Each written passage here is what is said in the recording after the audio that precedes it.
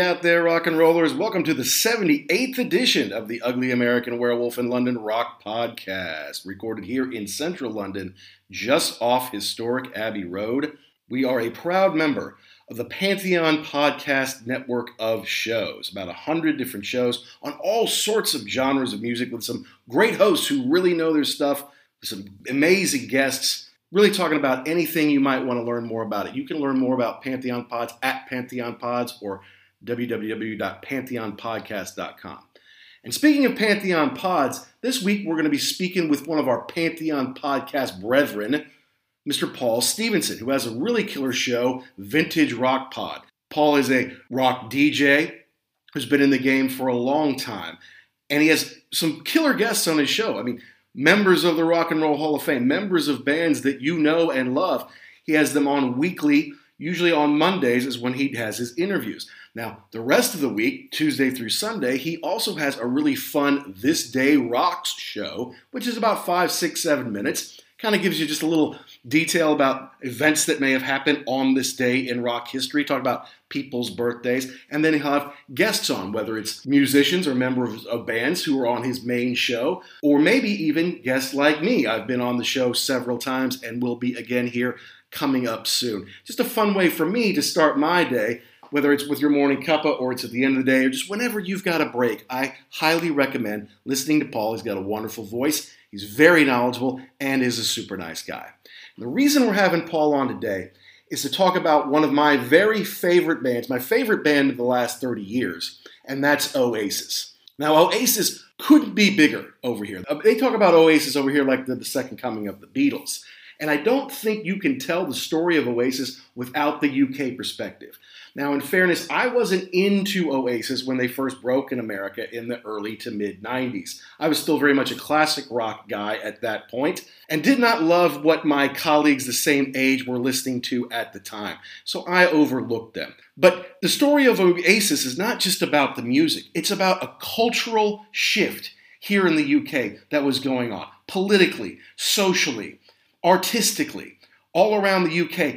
And the real headpiece, the talisman for all of that were Oasis. Not only was their music fantastic, the great guitar and songwriting of Noel Gallagher and the cocksure melodic vocals of Liam Gallagher, but just their attitude. Talk about how great they were all the time. I think it gave Brits a sense of, yes, we are still a great country. We do still have a lot of say in what goes on here. And these are the lads that are going to help us take us into the new millennium. And my American friends never really understand why I love Oasis so much. Well, it's because their songs are fantastic. The melody, the chord changes, the lyrics, and the evolution of them over time, I think it's all great. Plus, the lads are touring this summer. Not Oasis, but individually, Noel and Liam are both touring, and I am going to get to see Noel. I don't think I'm going to be able to get to see Liam, but you never know. And so you can't tell the story to an American about how great Oasis are without the UK perspective, and that's what Paul is going to bring to us today, because he was one of those teenagers who was standing outside in line to get the first single off the new album, or to get the new album the day it was released. Went to see them live. He and his mates started a band because of Oasis, because their songs are not only catchy, they're fairly simple. So you can learn them in an afternoon. And I don't think he was the only one. I think that was a phenomena around the UK at the time, all thanks to Oasis. Now, before we get into that, we want you to tweet us at ugly_werewolf and at actionjack72, and make sure you download and subscribe wherever you get your podcasts, be it Apple, Spotify, Amazon, Google Play. Good Pods is a great way to meet independent podcasters and find which podcasts are best for you. So come on, it's time to talk about Oasis in the UK versus the US with Paul from Vintage Rock Pod right here on The Wolf.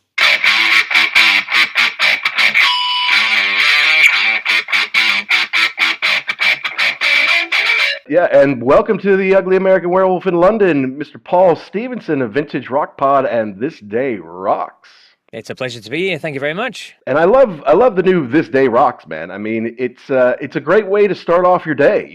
Remind you of what the date is, understand maybe whose birthday it is or who died on that date, and then you get a little information, a little fun chat with somebody about something that happened on this day in rock. It's only about 5 or 6 minutes. Good with your morning cuppa, I think. I like it a lot, and I love being on it with you. Yeah, absolutely. Thank you very much for taking the time to be on a few episodes that you've guested on. It's always nice to get different people's opinions, and I get lots of different people's opinions, lots of different podcasters. We have writers, we have authors, we have guests themselves. Obviously, I've got a big back catalogue of interviews, so I like to take little clips of that. So it doesn't take up much of your day, so it's just nice to put out there every single day for somebody. Yeah, no, we appreciate it.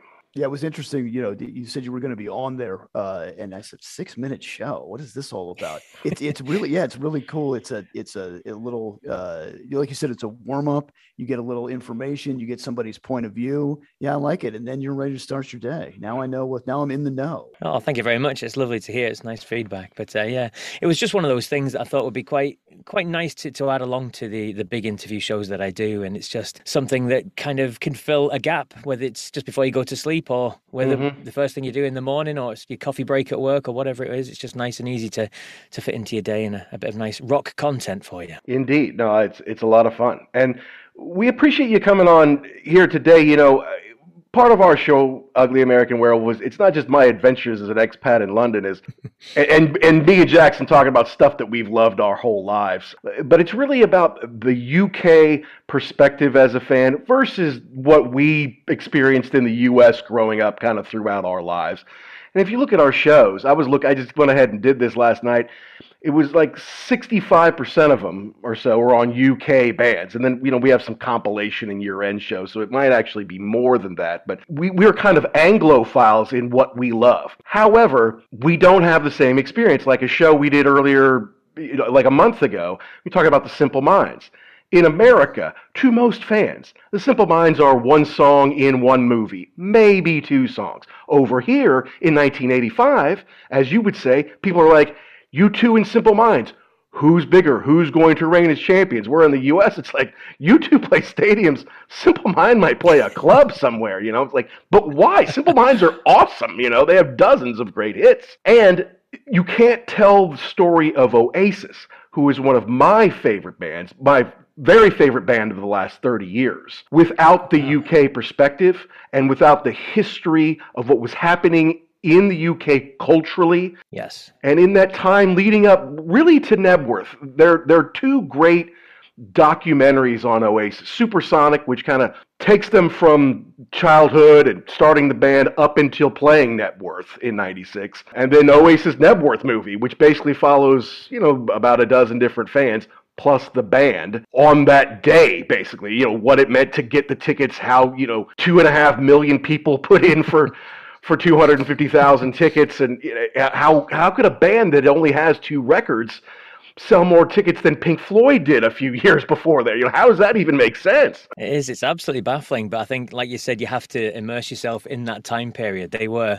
They joked about being as big as the Beatles and things like that. But to be honest, living in the UK at the time, it was cool Britannia. It was girl power. It was Britpop. Everything seemed like we were the center of the universe at that point. And the center of the universe were these feuding Mancunian brothers who were on the front page of every tabloid newspaper every day with something, whether they were saying something disgusingly outrageous where they had to issue groveling apologies, or whether they were seen falling out of clubs with Kate Moss, or you know what I mean. They were everything. They were the archetypal rock stars. They came from nothing. They were just the biggest things in the world. Which, if I can just ask a quick question of you, I mean, Oasis. I mean, at the time, we could never understand how they didn't make it in America. Why they didn't really break America. So, why do you like them? What was the fascination for you? Okay, so I have to be perfectly honest with you. At the time, when they're breaking 93, 94, 95, Jackson and I are in college together. I'm ignoring them, okay? At that time, I'm not into them. And I've said this on other shows before. Jackson and I were into very classic rock. We're in the 70s Stones phase at that point, and the Stones came back in 94 and toured, The 90s kind of became a bit of a revival for a lot of bands. The Eagles were never going to get back together. Well, in 1994 they did, and then they started touring, right? The Stones toured on Voodoo Lounge. Jimmy Page and Robert Plant got back together to do Unleaded, and then they did a couple tours. We saw them. In 96, when Oasis is breaking out with these huge shows at Nebworth. Kiss got back together with the original members. Kiss was the biggest tour of 1996 in America, and so that's kind of where we were. And I was biased towards, if people my age like it, it must suck. Okay, because people my age made New Kids on the Block possible, and I hated that. It's like I couldn't stand that stuff, right? So I'm like, if you like it, if girls my age like it, it couldn't be that good. So I just kind of ignored it. Not to mention, at the time, these guys, first of all, every fourth or fifth word out of their mouth is fuck or cunt or shit or something nasty. They don't dress like rock stars. They've got two huge unibrows between the two of them. Bonehead's bald at 23 years old. It's like, these aren't rock stars, And that was just kind of my take. I don't know. What do you say to all that, Jackson? Well, I remember when the first single dropped. I think, or the one that I remember the best was Supersonic, and it dropped, and I was like, I really like this. This sounds good. It was mean. It had a great guitar riff to it. And who are these guys? Oasis from England. Okay, well, like you said before, Mac, we like English bands.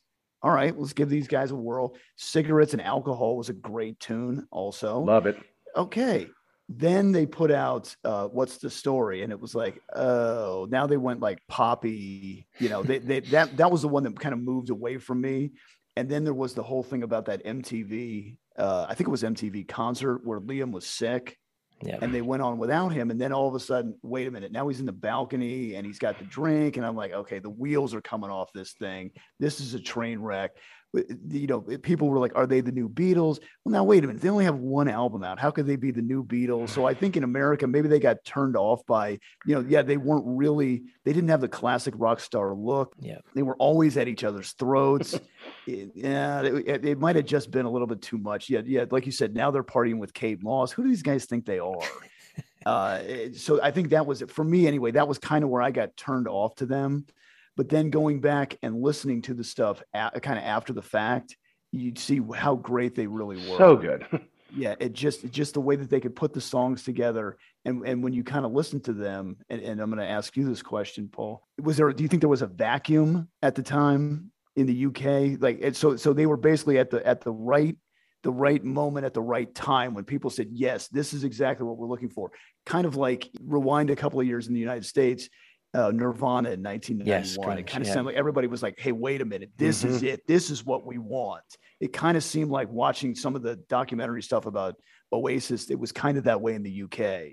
Yeah, it was almost like this is our movement. This is something that we own. This is coming from ours, and it's not your toffs. They're not university students. These are guys off the streets that are playing fantastic music, the likes of which we haven't heard for a long time, and they have the attitude and that sort of stuff. So I think you are right there, definitely. And I don't know. I kind of associate it almost with like the cultural revolution that happened in the 60s in the U.S. almost. It's kind of like post-World War II, it was very picket fence, mom and pop through the 50s. And then at the end of the 60s, these kids are growing up. It's like, no, I'm not doing it just because that's the way you used to do it. I'm not doing it just because you told me that. I'm not trusting the government just because they said, no, it's just an exercise in Vietnam kind of thing. And I feel like that was something happening over here that we didn't really catch on to, right? It's like we're getting out of Thatcherism. Tony Blair is coming in. Young people are starting to feel themselves. Cool Britannia, you had fashion coming back. You had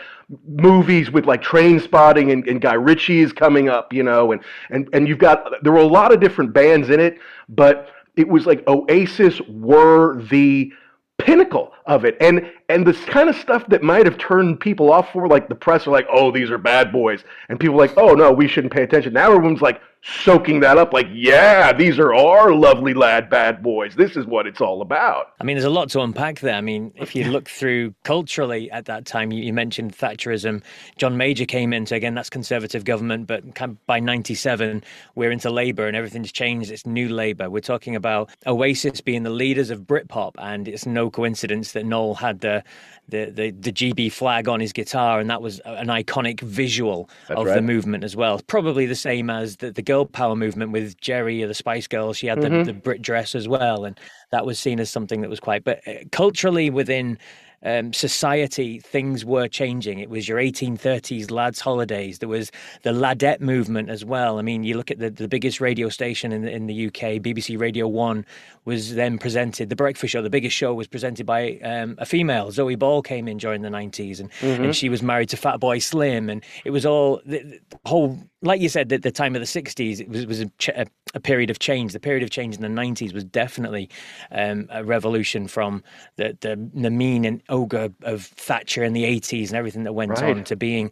the loutish, over the top, let's go hedonistic, because all the dance movement as well, you kind of forget that was early 90s was coming through, and you've got all the acid and the raves and all that sort of stuff that was going on. So it was, I think it was a way of society kicking back and saying, no, we want something different. And the Gallagher brothers were something different indeed, and they led that whole Britpop movement. And you said there's a lot of other bands there. There's a lot of other great bands there. Castor, a band, Ocean Colour Scene, another great band. There was others that kind of fit into that mold as well, like the Blue Tones and the Charlatans and all these sorts of bands that came. And maybe slightly before that, the Stone Roses too. And yeah, it was just a whole movement, Cooler Shaker, people like these that all came through at the same time. And that was kind of part of the problem that we had in the US. You know, I mentioned Nirvana and all of the grunge bands. It was kind of like they were seen as authentic, and they were seen as, you know, guys who could rock, but it was really kind of depressing. Like there wasn't they were like guys like Eddie Vedder and Chris Cornell and you know, Kurt Lane Cobain. Staley, They were all rock stars, but like, let's face it, Liam Gallagher is a rock star. Yeah, he is. You want somebody who is just like, what is he doing now? I can't. Oh my goodness, he's falling down. He can't play because he has laryngitis. Now he's drunk. He's on the, you know, that's what you. When it's working for you, it's fantastic. When it works against you, I can only imagine like what the rest of the band went through. But that's what you want out of a rock star. That is truly somebody that you don't ever be like this guy, but you know you want to. Yes. And I think the whole band did fall through that sort of thing, because like Bonehead and Grigsby, they did fall out pretty quickly, and there was obviously substances in the background that was being used by everybody and things like that. So it definitely was something that the whole band immersed themselves in, and it was the scene at the time, perhaps, for them guys. But you got to figure too. I mean, like you said, these were just guys from a working class family. Yes. Right. Yeah. And they put this band together, and all of a sudden you're in the stratosphere. What do I do now? I don't understand. I've got a lot of downtime. There's a lot of people that want to know me. All of a sudden, women who would never talk to me in a million years can't wait to get in line. More, you know, your head just explodes. And I think at a certain time, you just get to the point where you're like, you know what? I am a rock star, and I deserve all this, and I can do whatever I want. And then that's when the wheels really come off. Yeah, no, you're right. I mean, but I want to talk about Noel's songwriting, because now I consider Noel one of the greatest rock songwriters of all time. And that second record, What's the Story, Morning Glory, the record itself isn't even the whole story. Those 10 or 11 songs, whatever it is, there's a whole nother album's worth of quote unquote B-sides or CD singles that, again, that's not really part of all culture in America. Yes, we had CD singles. Okay. But they were kind of collector's items. They didn't really sell that well. And most people didn't really go, oh, the new single's out, let's go out and get it. No, you buy the album, and basically all the singles are going to be on there, kind of thing. So it's part of their strategy. That's where Oasis did. Oasis did so well, because I was one of those teenagers that was out buying every single single, whether I had the album, which I did, whether I had the album or not. I went out and bought the single because it had 3 other tracks on there. Now, back then, the 3 other tracks were, for other bands, other acts, they were maybe a remix, a dance version, a demo. There maybe was a live version, yes, that sort of thing. Whereas Oasis, every single single had 3 new songs that you hadn't heard before, and whether they were offshoots from albums they didn't make the album, or whether it was just something they were playing around with, all the B-sides stack up. And one of my favorite Oasis songs is a B-side, Head Shrinker. It's a really strong nihilistic kind of rock wall of sound sort of song, but that's why they came out with a master plan with all the B-sides on there as well, and that sold just as well as any of their other albums or studio albums, as they'd be labeled. Yeah, no, rocking chair, amazing chord changes in that, and it's telling a story that we can all kind of relate to. I'm older than I wish to be. This town holds no more for me. I get that, Yeah. Universal stuff. They come to America, they play the Whiskey a Go Go to kind of launch themselves in America, but they scored a bunch of crystal meth they thought was cocaine. It keeps them up for a few days. They can't really play the show. They have to start and stop the show, which is so bush league. And then Noel's like, forget it. You guys, I'm out of here. He splits for a few days. Well, he comes back. But in those few days, he writes Talk Tonight. It's like the guy couldn't miss during this time. The first album, second album, huge. He was just on fire. And I think that the beauty of his songwriting is the simplicity of it, man. Back in the 90s, everybody wanted to learn the guitar. Everyone picked up a guitar.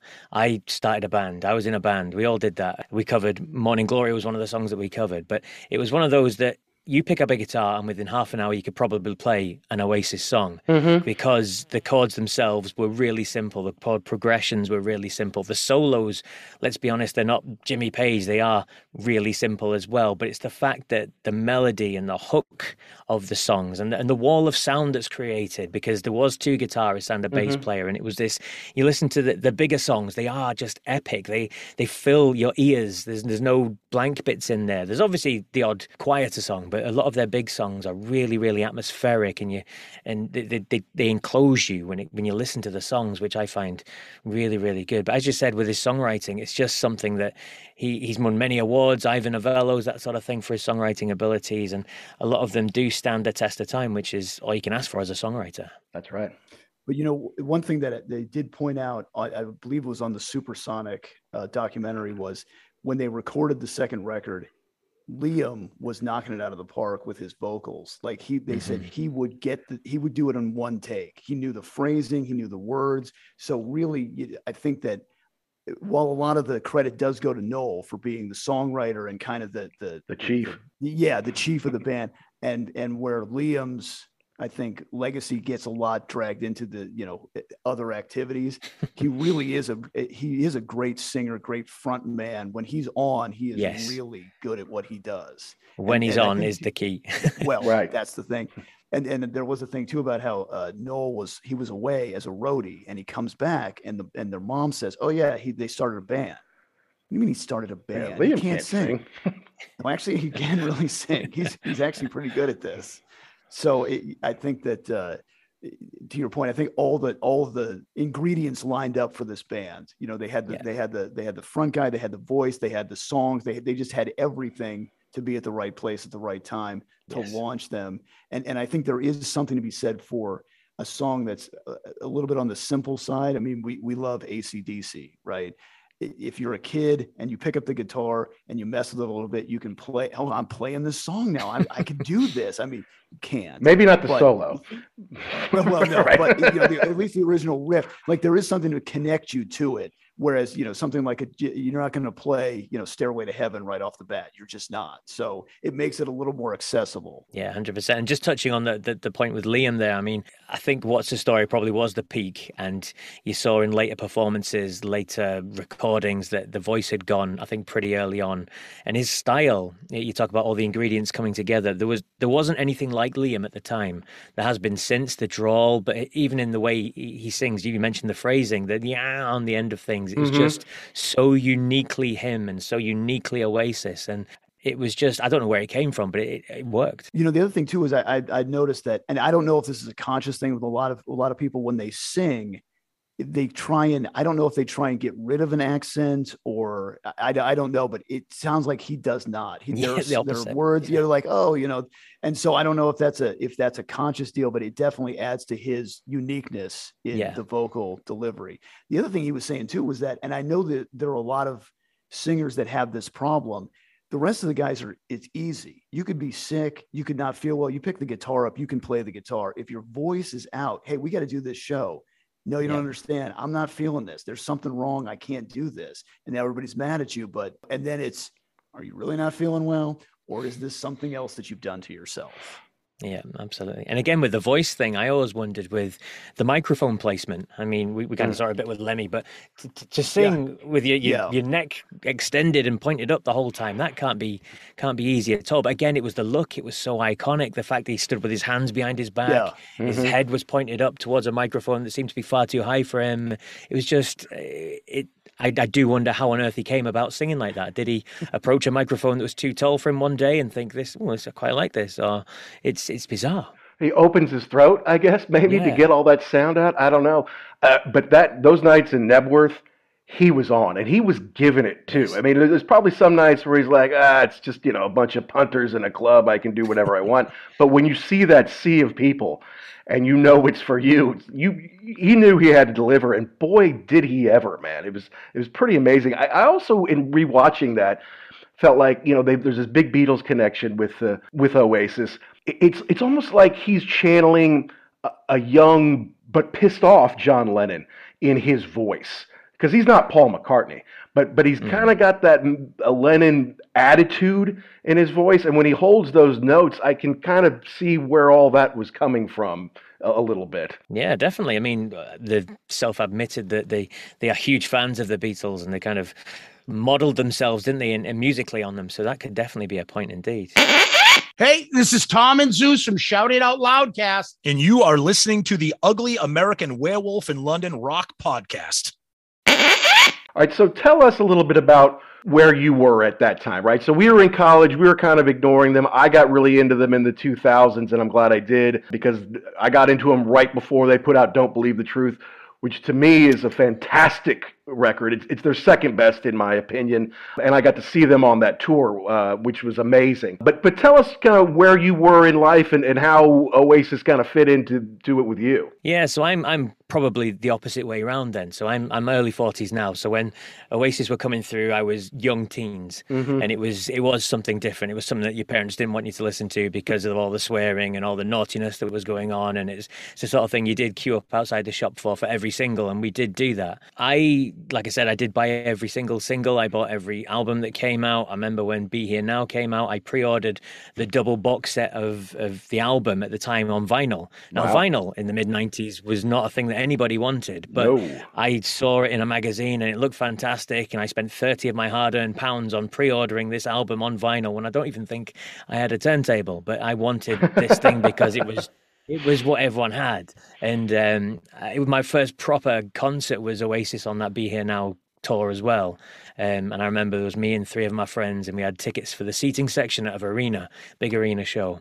And we got there really early because we wanted to get a T-shirt and all that sort of stuff. As young guys, I think we were about 17, 18 by this point. So we wanted to get there and get good seats and that sort of stuff. So we sat there.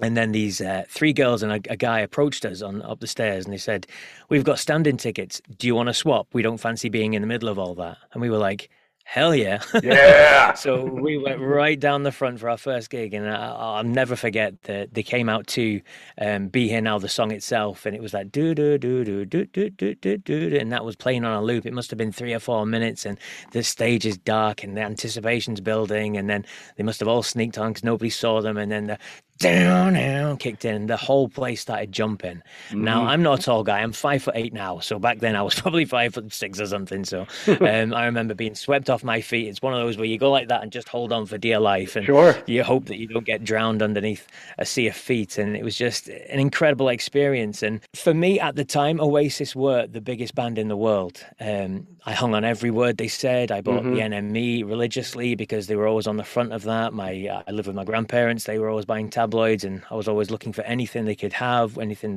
I bought the videos, there was a few VHS before then. There and Then was a live video of them at Main Road, the old Manchester City football stadium, and I remember wearing that tape out because I had it on all the time. There was another one as well. I was trying to rack my brains what it was called, but I couldn't remember it. There was another live show that they brought out on VHS a few years before that, and it was just they were the center of everything for me. But then by the time Be Here Now had come and gone, and I think the band's own reaction to it, because I did like the album, I really did like the album, but Noel panned it as soon as it came out and they got through the tour and they'd sold as many copies as they could. He came out and he said, it wasn't good. I didn't write it well, over the top, blah, blah, blah, blah, blah. And so for me, they lost their edge. And at that stage, I'm then going off to university and I'm thinking of different things. And so whereas you're picking them up in the early 2000s, I dropped them by this point. I'd had enough. The sheen had gone. I was sick of hearing about them fighting. They've broken up again, have they? Oh yeah, sorry, they'll do a gig next week. It got boring for me. It was funny. So yeah,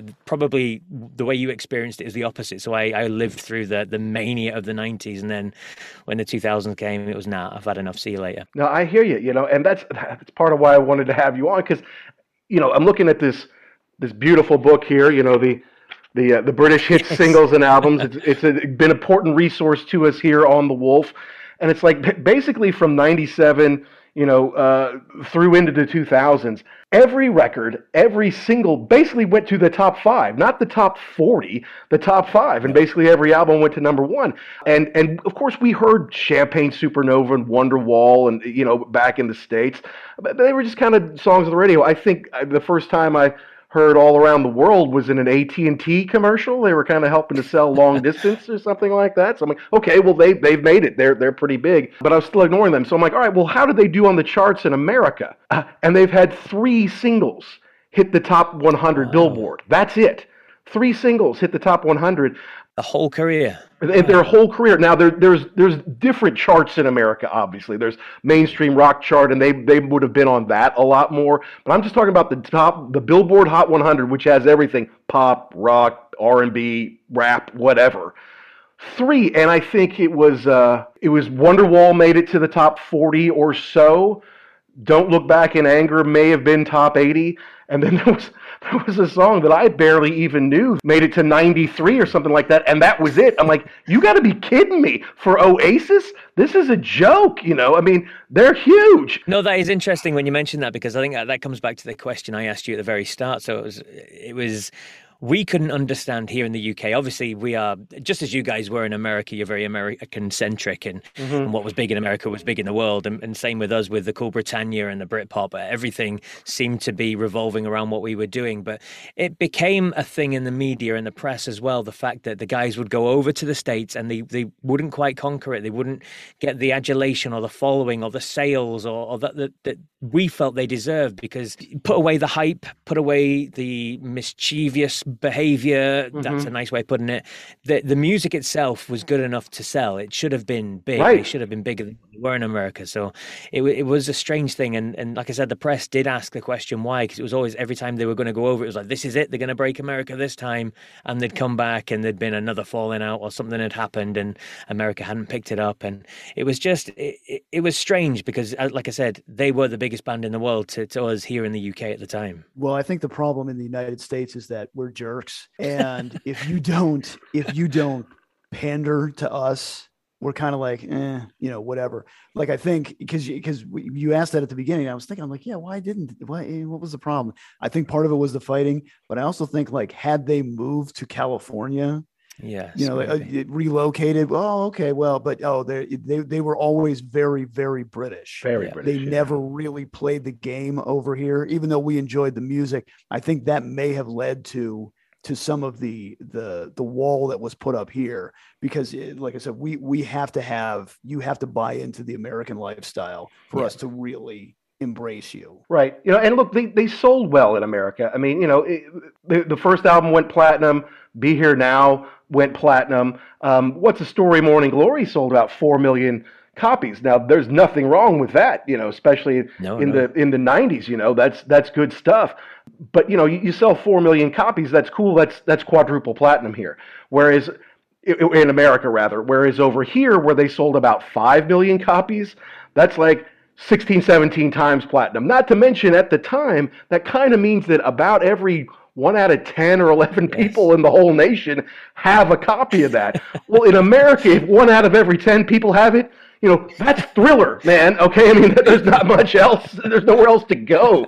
So it's not that they did poorly, despite the fact they didn't really have the top 10 singles or anything over here. 4 million records is good, but it's not like having everybody on your block has one, right? Yeah.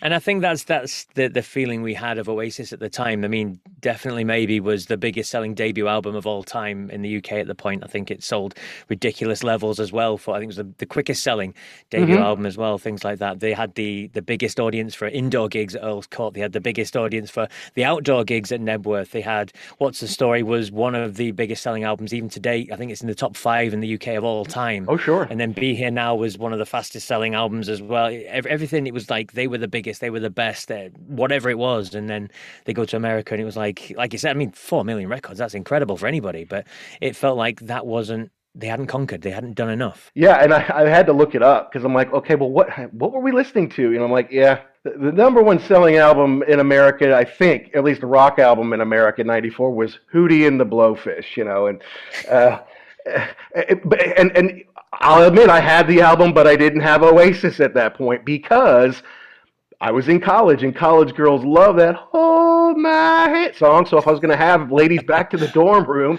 I had to have Crack Rear View. I looked it up, Paul. It sold 21 million copies in America alone. It's double diamond, and it's a debut album. And I'm like, that must have been a reaction to the grunge. Like the grunge was hard, and yeah, life sucks, and people are mean to me, and I'm going to fight through this. I'm not going to be pretty. I'm going to be ugly, and you're going to like it, and all the ugly people are going to rise up. And I think we needed something softer maybe at that point, you know. And these guys, yeah, they're all college buddies. I want to be with you, you know. It's happy little songs. They're digestible. You could listen to it with your parents around. And Dave Matthews was getting huge at that point, and I got sucked up into the whole Dave Matthews thing. And now I'm like, what did I ever see in Dave Matthews? I don't get it, you know. I went to see him 6 times, and the last time I'm like, what is wrong with me, man?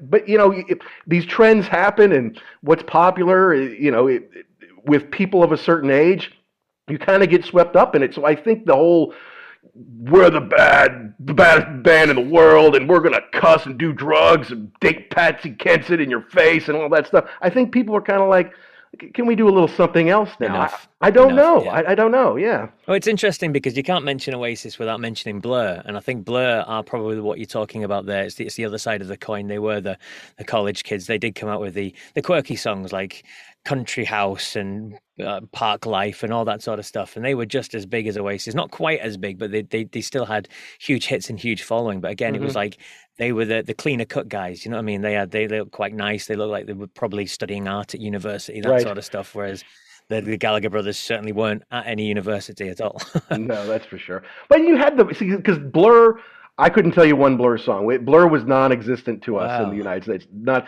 the Stone Roses had one big record that kind of came before. The Verve, you know, had some hits, you know, of course. Verve, yeah, you know, but it's weird to me who makes it and who doesn't. And sometimes I always tend to blame like the A&R people, like they just dropped the ball. They didn't know what they were doing, or they didn't get them on MTV or whatever, you know, they did wrong. But it's obviously there's a lot more to it than that. And it's a lot about timing and culture and that kind of thing. And it's a bit of magic that nobody has the recipe for. Yes, if only you could bottle it, you'd make a fortune. Wasn't Blur do that song number 2? It's like song 2, yeah. Song 2, right? That's a pretty good. I cranked that one up still. That still rips it up. But yeah, they never made it. And like you said, the Stone Roses. I remember one. They had a single out on college radio that never hit. Wow. I don't know. I think it is a cultural thing, but I think it is also like what are they going to push? And I thought about that.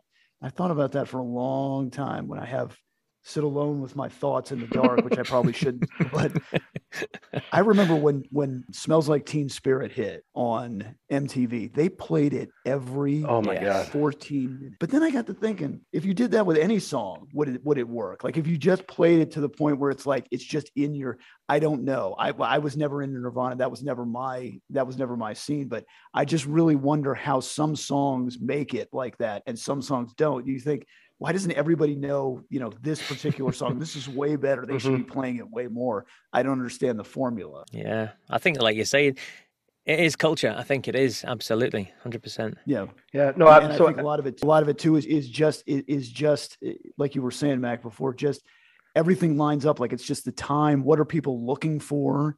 You know, even if it's like, an album that maybe came out that you missed for whatever reason, it got swept under the rug, or it was just in the ether with everything else. And why wasn't this a bigger record? Because people weren't ready to hear it at that time, at least where you were. Yeah. No, and I'm just looking at the stats that I was mentioning earlier. Wonderwall hit number 8 on the Billboard 100. Okay, that's good. Top 10 in America. Nothing wrong with that. Easily, they're the highest ever. Don't Look Back in Anger got to 55, and Shock of the Lightning in 2008 got to 93, and that's it. That's it. See, I'm long gone by that point. Well, exactly. How that goes. I mean, look, there's mainstream rock. There's you do Airplay, and Champagne Supernova gets in the top 10. Live Forever gets into the top 10, and yes. Don't Go Away, Supersonic. Those are top 40 kind of hits, so people were hearing them. But it's not like over here. It's like, and they would go straight to number 1, but they'd be 2 weeks and they'd be number 1, or they fly right up there. So it's just kind of different culturally. But the fact of the matter is, these are fantastic songs that they're making, and they don't have an all-star team, right? I mean, by the time they got to Don't Believe the Truth, okay, Gem Archer's in. He's fantastic. Mm-hmm. He also looks good. He kind of looks like a young Paul McCartney, right? You got Zach Starkey in on the drums. He's the best there is of his generation. You got Andy Bell in there, who's kind of what Jackson calls a utility infielder. He plays the bass, he plays guitar, he plays keyboard, he can sing, he can do all to give them all these amazing textures. Sure, by then they can make whatever they want, but Tony McCarroll was kind of never up to it. I think Giggsy was a good guy and he could play, but he wasn't ready to be a rock star, and even eventually Bonehead couldn't really keep up with the whole lifestyle and all that. So they made this amazing record, but they didn't have all the pieces of the car really put together, to be honest with you. No, and I think that was part of the charm of the band, because it was like they were a bunch of friends. They weren't musos that gathered, or I speak to people in the past and they answer the adverts on Melody Maker and they all get together and that's one band formed, that sort of thing. These seemed like a bunch of friends who picked up instruments, and Noel started strumming and said, oh, this one sounds good, and it just kind of hit a nerve and it worked. And like you said, that is the main lineup. I think Alan White in there instead of Tony McCarroll, because he just wasn't any good. But, and that's even an interesting one, the whole Alan White coming in, because he's the younger brother of Steve White of Style Council, so Paul Weller, and it was Paul Weller that recommended Alan to Noel Gallagher. So it's like, oh, there's a nice little celebrity twist there. So, but that was the band, and I think that was the problem as well after Be Here Now. I think the next album, Standing on the Shoulder of Giant, I don't know why it's just the one. It's a strange thing to say, but then that's what they named it. I think by that point the lineup had changed, and even the logo had changed, and do you know what I mean? The band had changed, and I don't mean that in a bad way. It just felt different. It wasn't what it was. Those first 3 albums for me were Oasis. What followed was then, I don't know, it was Mark II. It was all, Liam's voice was gone. They got to the point where it's big business at that point, right? I mean, like the train has to keep going, right? Yeah. So are you familiar with the term jump the shark? I am, yes. Okay. Fonzie. So well, exactly. And in the United States, it's kind of used, it's almost thought of as derogatory, but it's really not. It's like, it's the apex. And after you quote unquote jump the shark, it's not that it's bad, but it's never as good as it will. It will never be as good as it was at this point in time. Would you say that like that Nebworth show was like kind of the apex of where they were? Because I remember, I think Bonehead said something like, maybe we should have just shot the rockets off and said, good night, drop the mics, and that was it. Because it would never be the same way again. And that's what I kind of feel like. It's not that they're bad. It's just that was the time when they were kings of the world. And then everything else was kind of never the same, trying to recapture that. Yeah. I don't know. Like it was just a different band, like you said. I think you hit on something quite interesting there. I think for me as a fan, I would hold on to just when Be Here Now had been released. I think again, it's been panned and a lot of people don't like it. And there are some poor songs on the record, but I think at that point they were at their peak, because there was that gap between What's the Story, we've got Nebworth, we've got everything. It's almost like the drum roll, it's drum roll, and then Be Here Now came out, was the cymbal, and then it fell off, I'd say, just after the release, because I remember queuing up outside the shop at 8:30 in the morning, waiting to get the single, because by then you didn't have YouTube and all that sort of stuff where you get sneak peeks. It wasn't released. It was on the radio that morning when we were driving to get it. It was the first time we'd heard it. So it was me and my friend, and we literally did, as teenagers, queue up outside the shop to buy a copy, and they literally opened it just for everyone to go and buy that. Nobody was in there to buy anything but, right. Do you know what I mean? Mm-hmm. And we went home and we put it on and we played it on repeat and repeat. And I can remember sitting and writing the lyrics out by hand, trying to work out what he'd said and being blown away, because I still do think that is one of their best songs. I love that song so much. I love the textures, and even the video to it I think is brilliant, with the helicopters over the top and the military feel to it and things like that. I think, so for me, I would say that was their apex. When they brought that single out, everyone, because that was universally loved, I think that was a great single. And then that was it. The moment had gone after that. So I parallel them a little bit, even though they're completely different, to Def Leppard. In that, Def Leppard is huge in the United States, but they really have a hard time getting arrested over here. But also Hysteria, which was a diamond seller in America. It also had, because they had 7-8 singles off of that, they had to have all these B-sides. And they did. They had fantastic B-sides. We talk about with our buddy Neil from Def Leppard Pod, how they essentially have a couple of albums here. Okay, just like they had 2 albums basically with What's the Story, Morning Glory. And if you get the anniversary, it's 3 CDs, because they've also got some covers and some great stuff on there. But the difference is Def Leppard had been together a decade, and they basically had 4 years to write Hysteria after Pyromania because of the car accident and everything that was going on with them. Whereas Oasis, this is our second album. The first album was awesome, has, killer rock and roll songs on it. Then we just step up and make 2.5 records worth of amazing material, sprinkling them out with singles over a couple years. And then, you get to Be Here Now, and you take the best off of that. Well, suddenly I feel like all of a sudden the cupboard's a little bare for Noel. Like, he had this incredible run, there's no doubt about it. But then all of a sudden it's like, well, what else do I have to do? None of you other people can write anything. None of you other can play the way I do. And plus, I'm rich. I've got my money. So I can put out kind of whatever, right? I mean, I don't know if that's really his attitude, but that can creep in. He doesn't have to sell 10 million of the last record. He sold 30 million of the last, right? So I don't know. It's tough to say. It is. It's really difficult. I was going to say, that's going to be a little irritating too if you're Noel, because, again, you've got pressure from the record company, you got pressure from the fans, you got pressure from the band. They're like, okay, what do you got? What's next? Guy? What do you mean? What? Okay, so now I have to do all of this now. Okay, cool. Well, maybe I'll just pull you guys along. That's got to be a little, at some point in time, you have to start to think in your mind, I can do this by myself. And I remember when very early he was thinking that, I think. Don't Look Back in Anger came out, and I remember thinking, oh boy, now he's going to sing. Not only is he going to sing lead, which we've seen from other bands. We love the Keith Richards songs that he sings, but they were never really singles. This was a big single. And I remember even in the video, you've got Liam just kind of, maybe I'll sit shaking by the tambourine. Yeah, maybe I'll shake the tambourine. Yeah. So you get this deal where it's like, that causes cracks in the band too. And I think that was, we did a whole show on Get Back with the Beatles. You could see how, maybe if there was a low spot, okay, all of a sudden George comes in with a song, or, Ringo's doing something. You got these other guys who are just, we going to work today, or what's the deal? It's got to be very stressful for him. And to your point, Mac, I'm already rich. I don't need I don't need this. I don't need this headache. I don't need this hard time. I'm already the biggest star in the UK. It's like, what more do you want me to do, sort of thing. It is interesting to bring up the concept of a one-man band in a sense. I mean, if it wasn't for Liam and his incredible iconic look and stage presence, I mean, when we say stage presence, he wasn't the sort of guy that ran around and jumped on the riser or do you know what I mean? He was just, he stood there in his Adidas tracksuit and just glared at people, but that was his stage presence.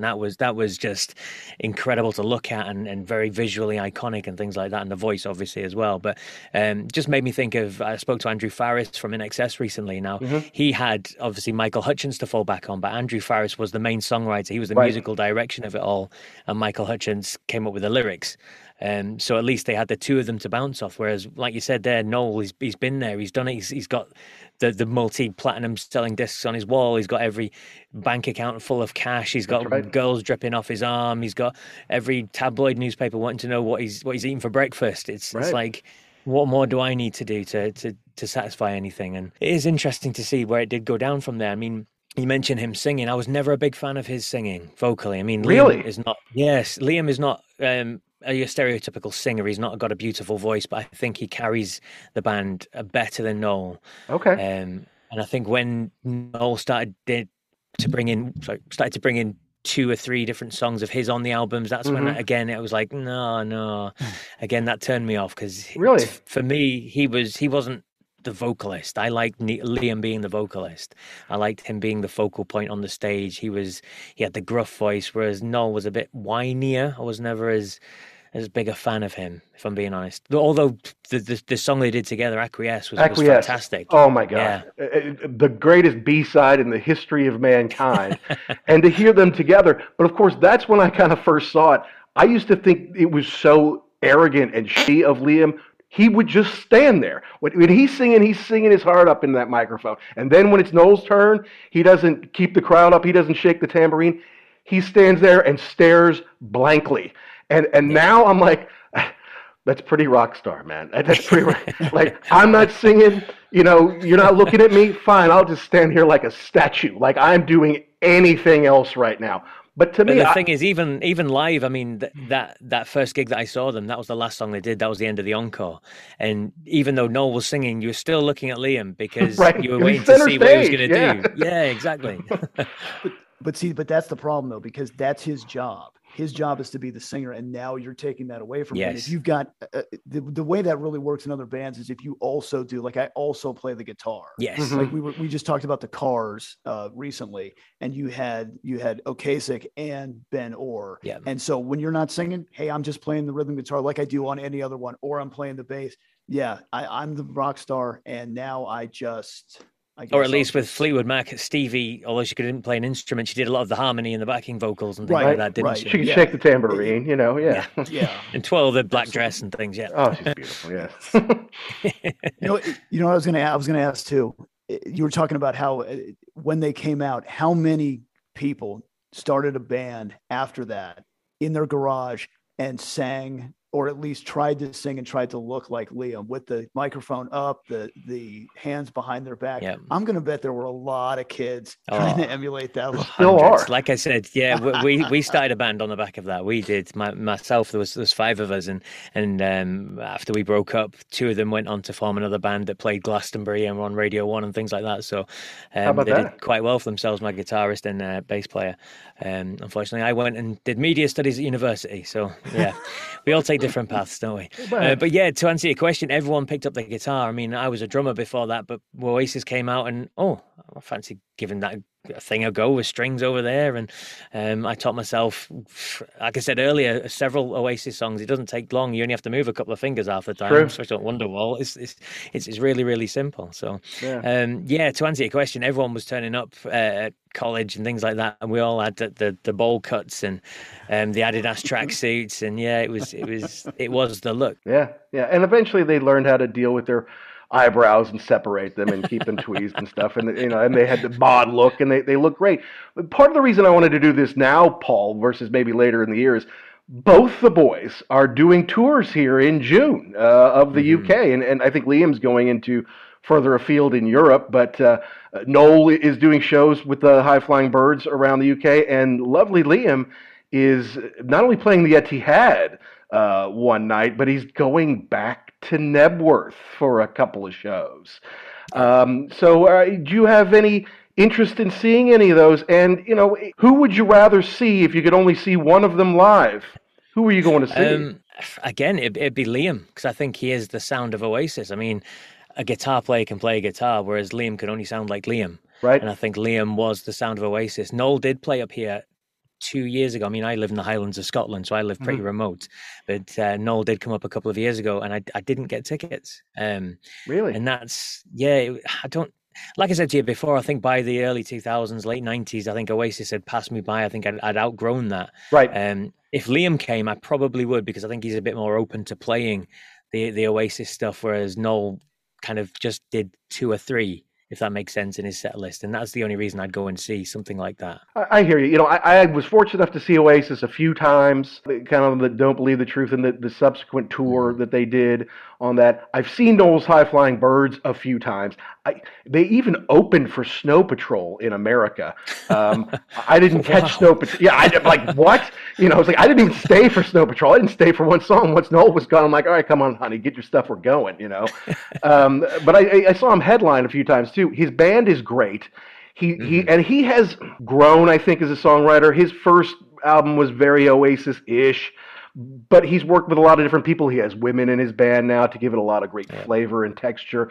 He has evolved a bit, and when he does an interview, it's only like every 12th word is fuck or something like that now. So he's more matured. Yes, he's a lot more articulate. He realizes, yes, I live in a $25 million mansion. I probably ought to use better vocabulary once in a while. But so my thing is, I love Noel, and I wanted to take my daughter to see him. He is playing London, so we're doing that. I'm not going to Nebworth to see anybody. I'm 50 years old. I'm too old to muck around in the mud. If I could go with the band on the helicopter, fly in, sit side stage, and then fly out with them, fine, guys. If you want me to come, we can do that. But other than that, I'm not dealing with all that nonsense. You got to be kidding me. 100,000 punters in the mud who've been drinking for 15 hours? I don't think so. Yeah. And you've got somebody on stage who is going to rile them up, so it's going to be a mess. Now, I'd love to see Liam. There's no doubt about it, And I like BDI's first record. It was kind of one of those rare situations that when a band breaks up, you actually get 2 decent units out of it. A lot of times, band breaks up and that's it. The singer sounds right, but he can't put the songs together about the band. The band's not right without the singer. But I thought BDI had some great songs, and then Noel put together a great band, and they did well. So. But Noel now, it's a lot like Oasis now. Gem's back in the band. They're using some of the same keyboard guys around.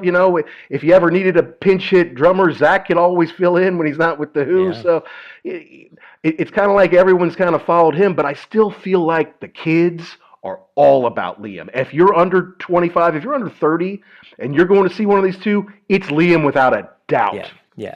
100% agree. 100% agree. And I just want to say this is obviously my personal feelings. I'm not trying to say I'm quoting for the rest of the UK here. It's just the whole Britpop thing tired me out of it. So by the time the 2000s came, and like you said, I probably would have been a good gig to go and see Noel up here a couple of years ago. But it was just, I don't know. It's like I've done that. I've done that. I've been there. I've done that. I understand outgrowing bands. In the 80s, early 90s, I was way into REM. Then Automatic for the People and Monster come out. Well, those are huge hits. Everybody loves them, right? Except me. I had evolved past that. I'm glad they did well. I'm glad other people enjoyed the music. But I stopped, at out of time, and glad they went on. But for me, it was over. See, we flip-flop again there. I was huge into New Adventures and Monster and all that sort of stuff. And yeah, big fan of REM. Saw them a few times when they came over here. Saw them on the banks of Loch Lomond, actually. They did a big gig here on the banks of Loch Lomond. That sounds 20 odd years ago. That was fantastic. Yeah, really good. Cool. Well, anything else you want to add there, Jackson? Well, I was going to say you're talking about the 2 different camps now. I think the real attraction for Liam is the rock star vibe that he gives out, but he's also the one of the 2 that's always, if you ask about Oasis, he's like, hey, just give me a call anytime, ready to go. Whereas Noel's like, yeah, next question, please. Right. And I actually saw Liam on some interview. It might have been Graham Norton, but I couldn't swear to it. And, he said, oh, they offered you, Noel said it would have to be $100 million or something like that for him to think about it. And Liam said, the funny and so Graham Norton asked, so what's the problem? What's going on? What's the deal? And Liam said, it's 50% me and 50% Noel. But if you ask Noel, it's 100% me. And so that's the deal, is that I think that's what the attraction to him still is he's the one that's still kind of like, this flag gets smaller and smaller every year, but he's still waving it like he would be up for it, where I don't think Noel would be, because I just think he doesn't need if they ever got back together again, if Oasis ever said, we got this big tour plan ready to go, you better get tickets to the first show, because there's probably not going to be a second one. Yes. Yeah, 100%. And I think, to be honest, they probably would get 100 million easy if they announced a tour tomorrow. So easy. I would go, as somebody that hadn't listened to the band for 20 years. I would certainly be out there getting tickets and wanting to see that experience again, just to relive it. But it's interesting. Maybe it's because Noel he was the centerpiece of the band's musical direction and everything like that. Because it's the same with Dire Straits. Mark Knopfler is Dire Straits, but obviously John Illsley and everyone else would in a heartbeat get back together and do it again. But Mark's always said not happening. So. Mark doesn't need it. The main reason bands get back together after so long is because someone needs the money. Mark Knopfler does not need the money, and Noel Gallagher not only doesn't need the money, but he doesn't need the hassle. He has a nice life. He's making the music he wants. He plays the gigs he wants to. He sells records just fine. And now, for what? For $100 million, I got to deal with this nonsense for another 2 years? I don't think so. But I do think at some point it's going to happen, even if it's just like, we're going to do Nebworth 2025 or 2030, whatever it is. I doubt it would be for a good cause. It would just be for them to do it. Like Pink Floyd gets back together for G8 or whatever, or they get together to make a new single to help Ukraine. That's their thing. I just feel like Oasis would be okay, this is it. We're going to do 3 last shows or whatever it is. You're going to pay us whatever you pay us, and that's it. And I think at some point that's probably what will happen. But an album, a tour around the world, I don't know about that. No, it's not going to happen. It's not going to happen. I mean, fingers crossed it does happen, because I think it's something that would be embraced. I think we'd all love to see the fireworks. I think we'd all... I'm keen to know how often they've been in the same room together, because obviously they're brothers, they've got family. How often do they actually get in the same vicinity? Or it must have happened at some point in the last 10, 15 years, surely. Dude, not even at Christmas. They don't... Wow. I mean, they don't even go see their mother together, and they have kids who are cousins, and I don't even think they see each other, to be honest with you. It's crazy, isn't it? I mean, funerals, surely they must turn up for things like that. I don't know. It's just they might families, going to their father's funeral, from what I understand, but I don't think he's passed away yet. So families, you can't pick them, can you? No, that's right. Well, Paul, this has been a blast. Talking about my favorite band of the last 30 years, Oasis. Foo Fighters would be a close second. Certainly my favorite American band of the last 30 years, but I just find Oasis so much more listenable. And start to back of their records. I can put on Don't Believe the Truth or What's the Story, Morning Glory, and just let it go and let it repeat even, So I'm happy to finally get a real UK fan, someone who lived it, someone who loved it, and could teach us about it, Well, thank you for letting me on the show. I mean, I'll be honest, I had not listened to Oasis purposefully. It's not, I've heard songs here and there, but I've not put on a record from Oasis for decades. So I did last night sit and go through all the songs on Spotify. I thought while I was working, I just put it on in the background. It was just playing one by one. And the records are fantastic. That first album for me still probably would get into my top 10 of all time, because it is just, and it's not just the singles, it's things like Slide Away and Columbia and Bring It On Down. My Big Mouth, I love them. Yeah. So, but again, I got to Standing on the Shoulders of Giants, and it was like a couple of songs into that, and I was like, oh, is that the time? Right. So I guess. But honestly, like that's what we love about doing the show. I mean, the two of us. And I've got a coworker who I was like, hey, if you want to listen, go ahead and listen. And we did a show about Led Zeppelin 4, and he was like, you know what? I haven't listened to that record in probably 30 years. Yeah. And I put it on, and it's like an old friend coming over. Hey, yes. I remember this. So, I mean, that's really what we love about this is either, reintroducing this stuff or finding something new. And because music was such a big part and still is of our lives. It just kind of drives your day. Yeah. It really is fun to connect with people like yourself. And, I've never met you before, but I just spent an hour talking to you about a common love that we have. This is really fantastic. Yeah, echo it 100%. I mean, music is something that unites people, and it's something that it doesn't matter what background you've got. I mean, you can share the love of a band, a song, an album, and it is some interesting when you talk about some of the big albums there. Led Zeppelin 4, I was trying to think, when was the last time I listened to Led Zeppelin 4? We know it inside and out. We could probably put it on now and sing every song, but I can't remember the last time I actually put it on and listened to it. Maybe that needs to be rectified. Yeah, no, absolutely. No, and it's good to have folks to enjoy this with. I recall when I got into Oasis, I want to say it was about 2001 or so. Call it a Saturday night. I've been out with some friends drinking, not getting after it, but I've been having a few beers. Gets late. I'm like, all right, midnight, I'm going to go home. I'm driving home, and I'm pretty sure it's Don't Look Back in Anger comes on the radio, okay? And I thought it was Oasis, but I didn't really know because I didn't know Oasis that well. And I'm jamming this Don't Look Back in Anger. I'm like, God, this song's amazing. And, of course, they don't always tell you that was Oasis with Don't Look Back in Anger. You have to kind of, what was that? But in 2001 was the heady days of Napster when you could just go home and download whatever you wanted. So I was up till like 3 a.m. downloading all sorts of Oasis, trying to find which song it was, Don't Look Back in Anger. And then from there, I started to listen. And then Jackson and I had we'd grown apart during that time. We didn't have a falling out or anything. It's just we don't write letters. Natural. We're not social media people. He moved from his hometown. I moved from my hometown.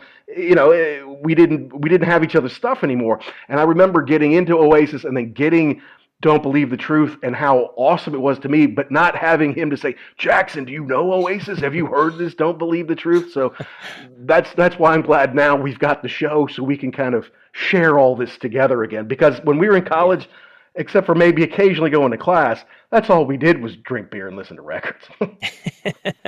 That sounds perfect to me. And just one quick thing we didn't mention very much of. I know we brushed it quickly, but Wonderwall, in terms of, I mean, a huge hit in the US. You said it was top 10, I think, number 8. I think you said it was. Yeah. That was the song that seemed to cover all bases. It reached all generations because my granddad, because like I said, I lived with my grandparents, so my granddad knew it. My mum knew the song, and now I've got a teenage kids who know the song as well. They sing it. They love the song. It seems to be one of those songs, although it's been parodied, although it's been on the radio far too often, and it's one of those songs that probably annoys a lot of people. It still is an absolutely brilliant song when you break it down, and if you sit in a small box like I am in here in my studio, and you put Wonderwall on and you give it the chance, you'll fall in love with it again because it is a fantastic song. Yeah, and I think it's a song that if you said Oasis and someone was like, I've never heard of that band before, and you put that, yes. Oh yeah, I know that song. Yeah, that's the one. You're right. It's accessible. If you listen to the lyrics, they're not nonsensical, but it's just enough where it kind of draws you in. And yeah, that is a great song. Yeah. As a lyricist, I think Noel Gallagher is underrated. And sometimes it's because I didn't like Champagne Supernova at the time because you're talking about where were you while we were getting high. I'm like, no, you're supposed to say that in code. You don't just come out and say stuff like that. Now it's a country song because in a country song you can't say I'm standing next to a mountain chopping down with the end of my hand. They don't know what that is. You say I see my beat up old tractor. It's broke down. You have to look out your window and see something and say it. And it's like we're sitting here getting high, but you gotta hide that somehow. And that's like, that's not that clever. But now I look at the way he wrote. Obviously, the music and the chords are brilliant, but the way he wrote his lyrics, I think, is top notch. I think he's one of the best of all time. It's interesting because even some of the cheesier songs, likes of "She's Electric," it was never a single, but the radio station that I worked for, it played the best songs of the last 10 years. It was a current, but they used to drop in every couple of hours something from the 90s, and they'd play "She's Electric," even though it wasn't a single. And I think that is because it is easy accessible, and because, like you said, 1 in 5, 10 households or whatever it was had a copy of that record, so you'd know that song, despite the fact it was never a single. For me, it's on that album, Hello. I feel like they should open every show with hello. And it's not hello, it's hello. It's got this charge to it, that thumping bass into it. It's got a little nastiness to it. And you listen to the lyrics, you wipe the shit from your shoes and that kind of thing. It's a fantastic Oasis song, but it's not just hello. It's it's like, get ready, buckle up, we're coming at you. Yeah. Absolutely amazing. Absolutely. The other great thing too is if you go back and listen to it, they don't rip off people, but they just kind of like, the wink, wink, like, you were talking about Don't Look Back in Anger. That's Imagine at the beginning. You for a second, you think that's what it is. And then they go into their song, but it's like hey, John Lennon, we love you. That, we wouldn't be here without you. Yeah. And I was thinking about going back and listening to this, like Cigarettes and Alcohol. That's T-Rex. That's T-Rex. Yeah. Like yes. Yeah. It's their song, but it's just like that, where we came from. And so there's a lot of it. Like if you listen to it, it's, even if maybe you haven't heard it before, it's very familiar. Yes. Like there's a familiar, like, do I know this? No, but it sounds. Yeah. I think it's quite interesting. They've only been taken to court, is it a couple of times, maybe 3 times for different songs? One of them being the was it Stevie Wonder? They one of their B-sides, Stepping Out or Step Out Tonight, or something like that. Is they had to put Wonder as Wonder et al. I think they put on the comments on the end. Yeah, but yeah. For how close they sail to the wind, they've not actually been pulled back many times. That's right. Yeah. But I think it's a difference between copying the song, like we had that whole thing, like what was it, that song Blurred Lines a couple years ago, and that was a ripoff of the Marvin Gaye song. You can't tell me it wasn't. But I think Oasis has always been better about, like I said, just giving you the wink, here's what we love, and then doing their own thing. Like if that piano part in Don't Look Back, if they had done that the whole time, they would have gotten sued. But it's only right at the beginning where it's like it's just like it's almost like holding a picture of John Lennon up and then putting it's like down. paying homage, isn't it, to the correct to the artist, exactly. Yeah. All right, Paul. Lovely. But it's been nice meeting you, Action. Yeah. And nice to meet you. Thank you. Yeah, no problem at all.